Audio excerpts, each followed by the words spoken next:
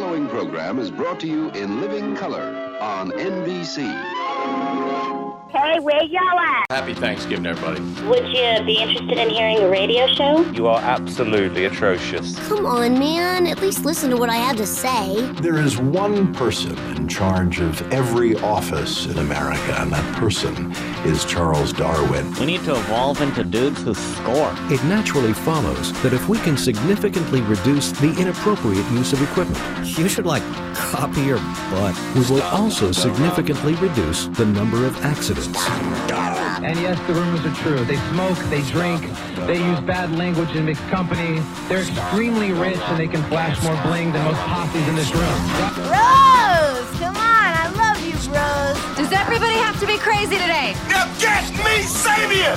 Welcome to the show, everybody. We are glad that you're with us on this first day after Cutdown Day, which means that football is right around the corner and you can get in on the action. DraftKings Sportsbook, an official betting partner of the NFL. And with the NFL returning to this, DraftKings is giving you customers $200. That's right, 200 bones in free bets instantly when you bet $1 or more on any football game. And it doesn't matter who you take, it's what you take. You can fade. You don't have to fade.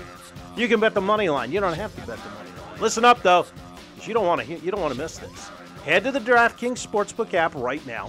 Place a bet of $1 or more on any game this week. Any Week 1 game, you receive $200 in free bets instantly. If Sportsbook is not yet available in your state, DraftKings still has huge cash prizes up for grabs all season long, though, with their daily fantasy contest. And for Week 1, DraftKings is giving all new customers a shot at $1 million. A $1 million top prize. Nothing adds the excitement, rather, watching a game quite like having a free shot at $1 million top prize, does it? No, it doesn't. So download the DraftKings Sportsbook app now. Use the promo code THPN to receive $200 in free bets when you place a $1 bet on any football game and get a free shot at $1 million top prize with your first deposit. That's promo code THPN for a limited time only at DraftKings Sportsbook, an official sports betting partner of the NFL. Must be 21 or older. New Jersey, Indiana, Pennsylvania only. New customers only. Minimum $5 deposit and a $1 wager required. One per customer. Restrictions apply. See DraftKings.com/sportsbook for details. Gambling problem? Call 1-800-GAMBLER or in Indiana, 1-800-9-WITH-IT. All right, with that, welcome to the show, everybody. We are day one past the final cut-down day, although, as we all know, it's not a final cut-down day because the roster will be in flux, not just for days, but for weeks, and it'll be in flux all year. Nevertheless, training camp is over, preseason is over, cut-down day is over. Here we go. That's right. Are you fired up? It's showtime. Let's kick some ass. I thought so. So let's get right into it. Nikki Jhabvala of the Washington Post will be joining us a little bit later in the show. But for now, we got to go out to Ashburn, or at least we will in a few minutes, and we will hear from Ron Rivera, who spoke to reporters yesterday concerning cutdowns and the final roster decisions and all of that. And as you're going to hear him kind of stealthily slip into one of the questions there, the fact that Ryan Fitzpatrick is, in fact, the starting quarterback. Yeah, I know, that comes as a huge surprise to everybody, doesn't it? I didn't think so. All right, nevertheless. Thank you, Jackie. Nevertheless, a couple of observations about the final cuts, because I know we were extraordinarily surprised in some of them, like Jimmy Moreland, Mouse in the House, the People's Corner, out of JMU, going, and Troy Apke staying. Now, I've been thinking about that one because I want to take a few hours to at least digest this and ruminate on it and whatnot. But here is the possible justification for it. You've heard Rivera say that Troy Apke, who they're converting to cornerback this year and whose coverage skills leave something to be desired, was a luxury that they could afford. Well, that's a good thing if the coaches are thinking it's a luxury they can afford, because it means they like the depth on this team. One of the reasons I think to keep Apke, well, the reason to keep Apke is special teams. And think about it. This organization has, what did it make its bones on? One of the things, at least, it made its bones on back in the glory days, going back to George Allen and then Joe Gibbs. That was special teams. I mean, think about it. This club had a special teams player win an MVP award in 1983, Mark Mosley. It had a special teams player who should be the first special teams player in the history of the game inducted into the Hall of Fame one day in Brian Mitchell. So special teams has always been one of the things that this organization has hung its hat on. And by now, if you haven't seen it, there's plenty of tape out there of Troy Apke excelling on special teams. The most recent clip is the one that I saw in person from the box on Saturday, one of Tressway's many punts. Apke beats not just the entire coverage team down the field, but beats most of the Ravens' return team down the field as well. And that could be, that could be important this year. I mean, think about it. If you've got a gunner that can get down there, there may be a very close game with a playoff spot on the line or in a must-win situation, a 3 or 4 point game, something like that in the fourth quarter, you really need to flip field position. Troy Apke goes down, makes a tackle on the, inside the 10-yard line.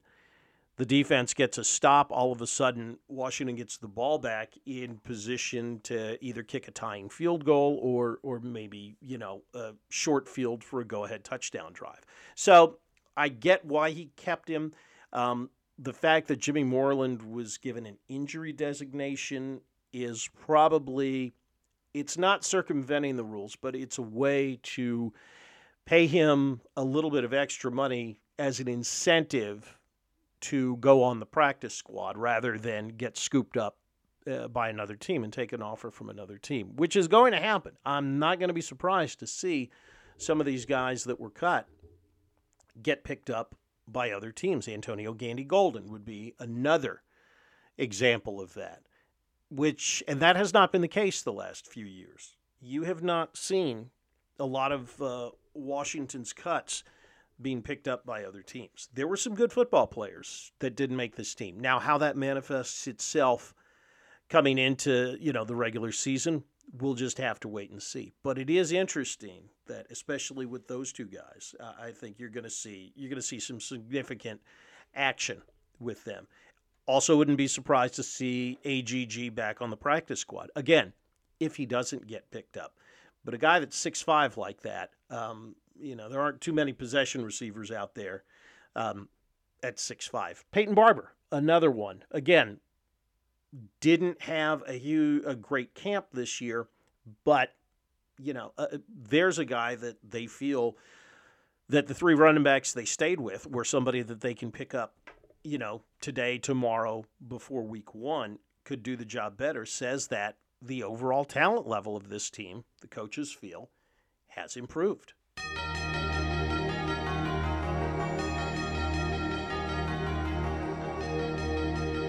Having said that, let's take you out to Ashburn now. Ron Rivera and Martin Mayhew yesterday met the media late yesterday afternoon to talk about cuts, talk about guys that made it, talk about guys that didn't make it. All right, first question for Ron. What do you think about the roster that you put together? Well, I feel very good about the speed at wide receiver and the speed in the secondary. It was one of the things that we did intentionally. I mean, this is a young football team, and unless I miscounted, we have 25 guys with rookie year, second year, and third year in the league. I mean we're building, and to be able to add that kind of youth onto the roster and at the same time add that speed, we feel good about it. We feel comfortable. And kudos to Martin and Marty and their team. I mean, guys going out and finding the kind of guys that we're looking for, that we felt strongly about adding to our roster. That's a big deal. It really is. And feeling good about the wide receiver, feeling good about the secondary, I think is big. I really do, because we just feel that it was a need. It was something, again, getting a set of fresh eyes that we talked about upgrading. Upgrading is something they felt they did at running back as well. Again, one of those things where it was a big position battle in camp. You saw Lamar Miller, who was signed in the offseason, get released a couple of weeks ago, and now Peyton Barber gone as well. And we asked Ron, about the running back room and why he took Jarrett Patterson over a veteran like Peyton Barber. Well, I think the biggest thing is with the running back situation, we thought Jarrett had a pretty good camp, and he's a young guy that we want to take a little bit of a look at. And we'll just go from there as far as that position is concerned. And then as far as defensive back, we really like what Torrey gave us. We thought Torrey McTyer had a very good camp.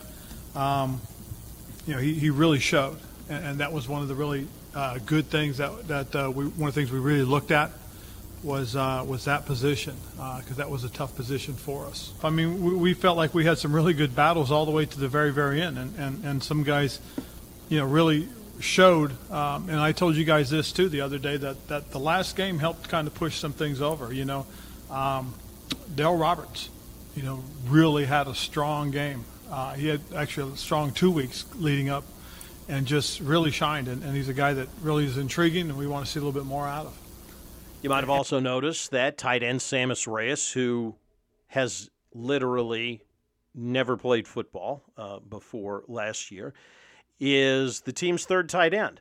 Reason behind that is that there was a lot of interest in him at the combine that they had, or the pro day they had. I think it was at the University of Florida earlier this year. And the team was just afraid if they tried to sneak him to the practice squad, it wouldn't work, that somebody would have snapped him up.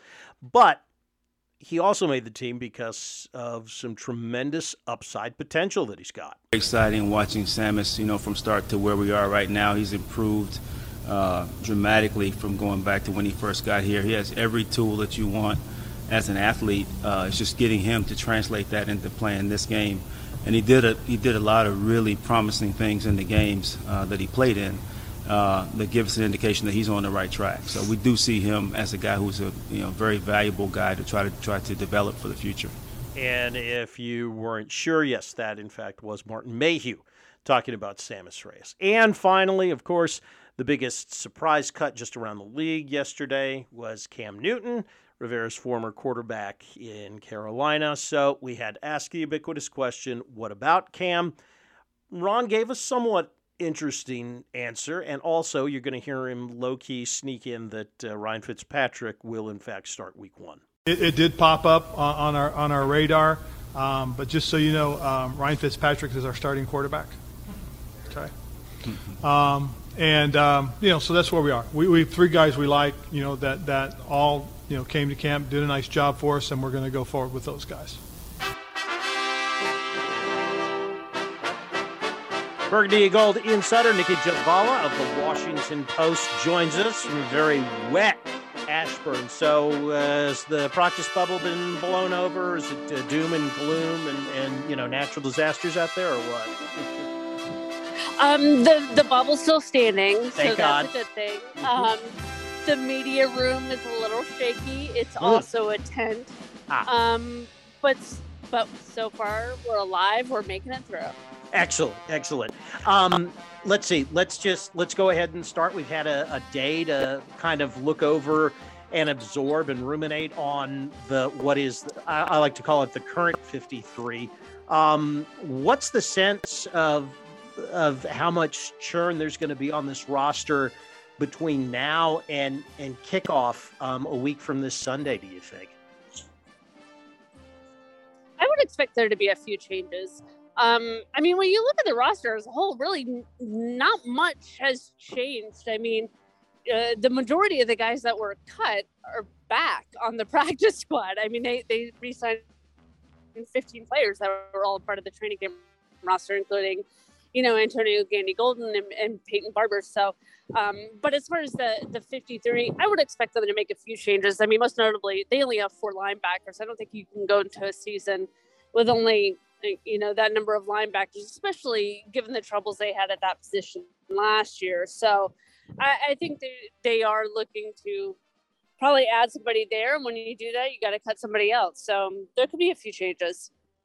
Something interesting that you mentioned, Nikki, was that of the final roster plus the practice squad, like you said, not much has changed. Now, as someone who has been somewhere other than Ashburn in their career when covering the NFL, generally speaking, I mean, what does that mean when it comes to the overall state of talent on any given franchise?